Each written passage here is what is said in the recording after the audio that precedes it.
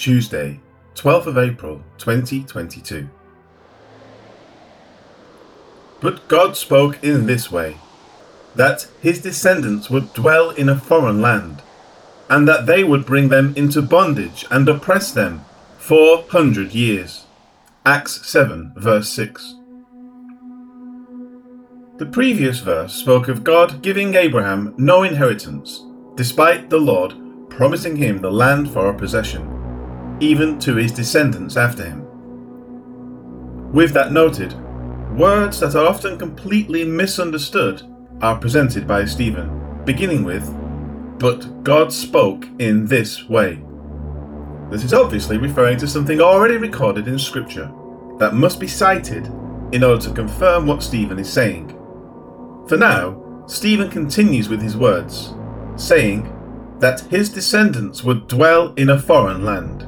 This is still referring to Abraham, his descendants, specifically to be understood as the line of promise, would dwell in a foreign land. That this is specifically understood to be the line of promise, and not just any of his descendants, is based on what is said in the previous verse with the words, "He promised to give it to him for a possession and to his descendants after him."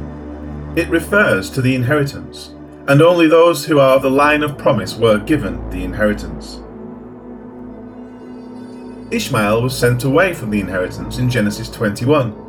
Likewise, it says this of Abraham's other children in Genesis 25.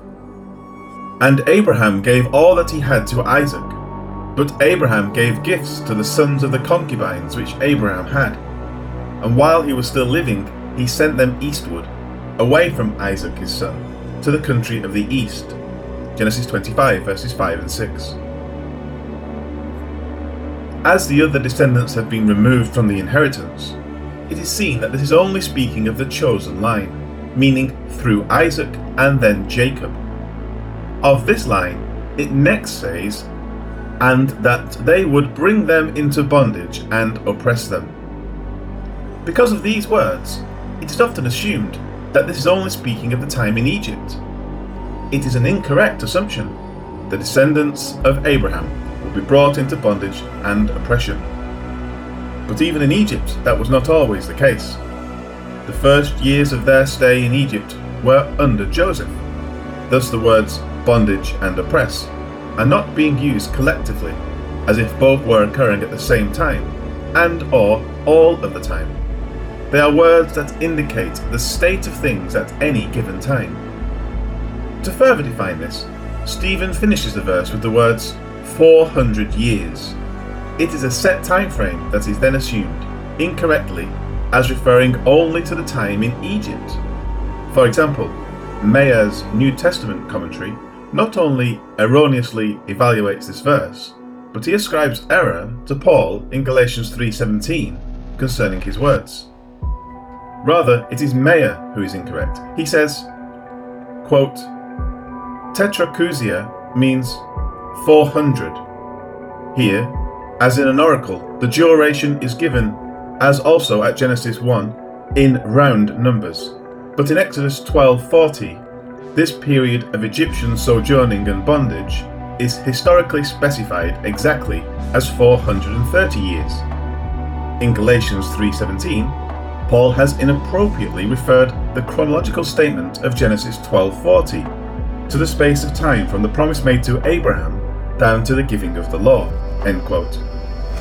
Mayer is completely wrong in this, and Paul's note in Galatians 3:17 is exact.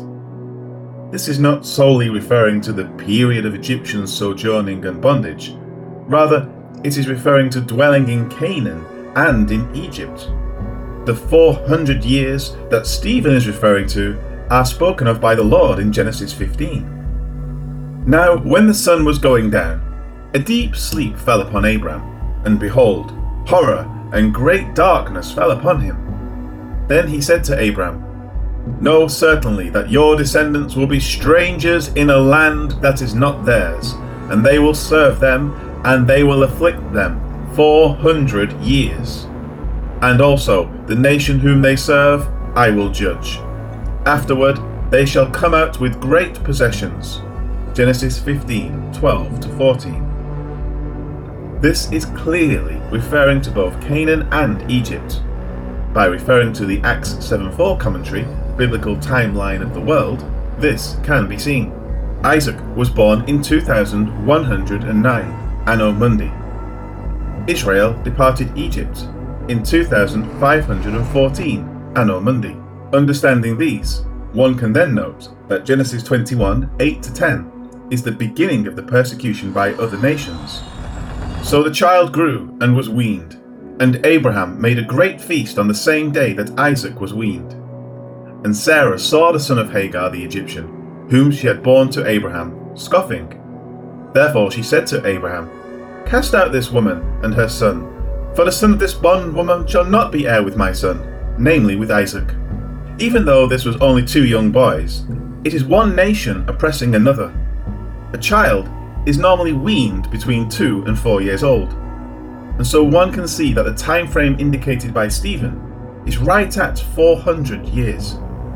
2514 to 2109 is approximately a 400-year period, plus or minus a couple of years. This could even be exactly 400 years if Isaac was weaned at the outside of the normal time frame and the other events occurred at the time before or after the middle of the starting and ending years. Thus, the biblical time frame is exacting in what it states.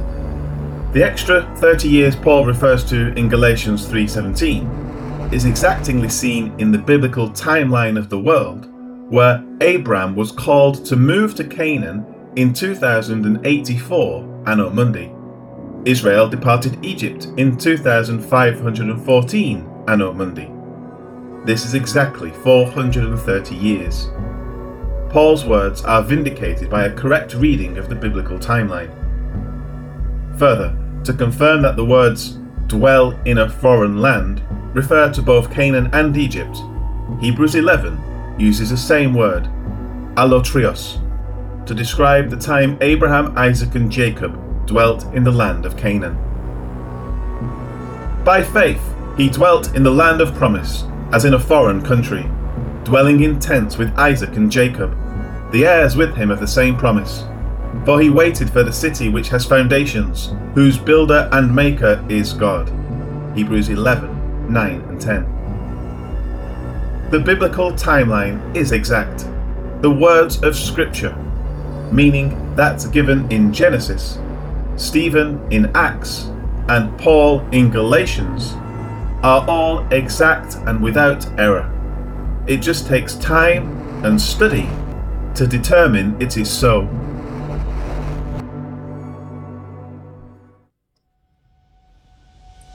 Life application. In the Mayer's New Testament commentary cited earlier, there are evaluations of the biblical text and of the Greek word specifically. There are adamant stances taken, and there are accusations against the accuracy of the Bible being made. And yet, what is stated is completely inaccurate. To trust someone simply because he is trained in Hebrew, Aramaic, and/or Greek is not smart.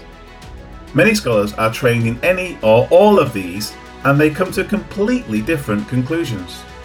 Sometimes their conclusions are like polar opposites. Likewise, to follow a person simply because he is Jewish is not smart. Just because someone may live in the land of Israel and speak Hebrew, it conveys nothing about his understanding of Scripture. Similarly, to follow someone because he has a doctorate in theology, pastors a church, has written extensive commentaries, or so on, is not wise. These are known as source fallacies. To accept someone's opinion on a matter based on their source, knowledge of a language, race or culture, degree and so on, says nothing of his actual knowledge of a subject. In biblical theology, the only thing that matters is if the person is properly analysing the word. And that, for any given passage.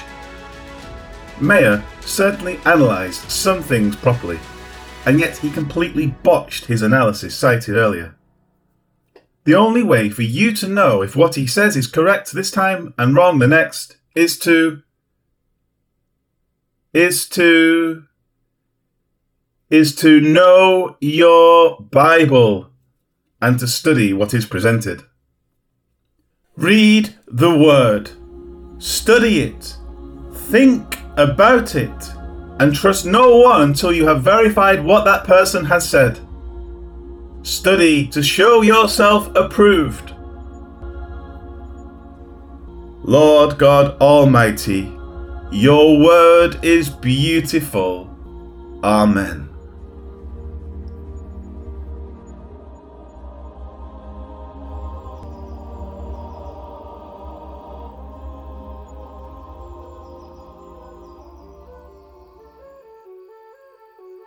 This is what God said to him. Your descendants will be strangers in a land they don't own. The people there will make them slaves, and they will do cruel things to them for 400 years. Acts 7, verse 6.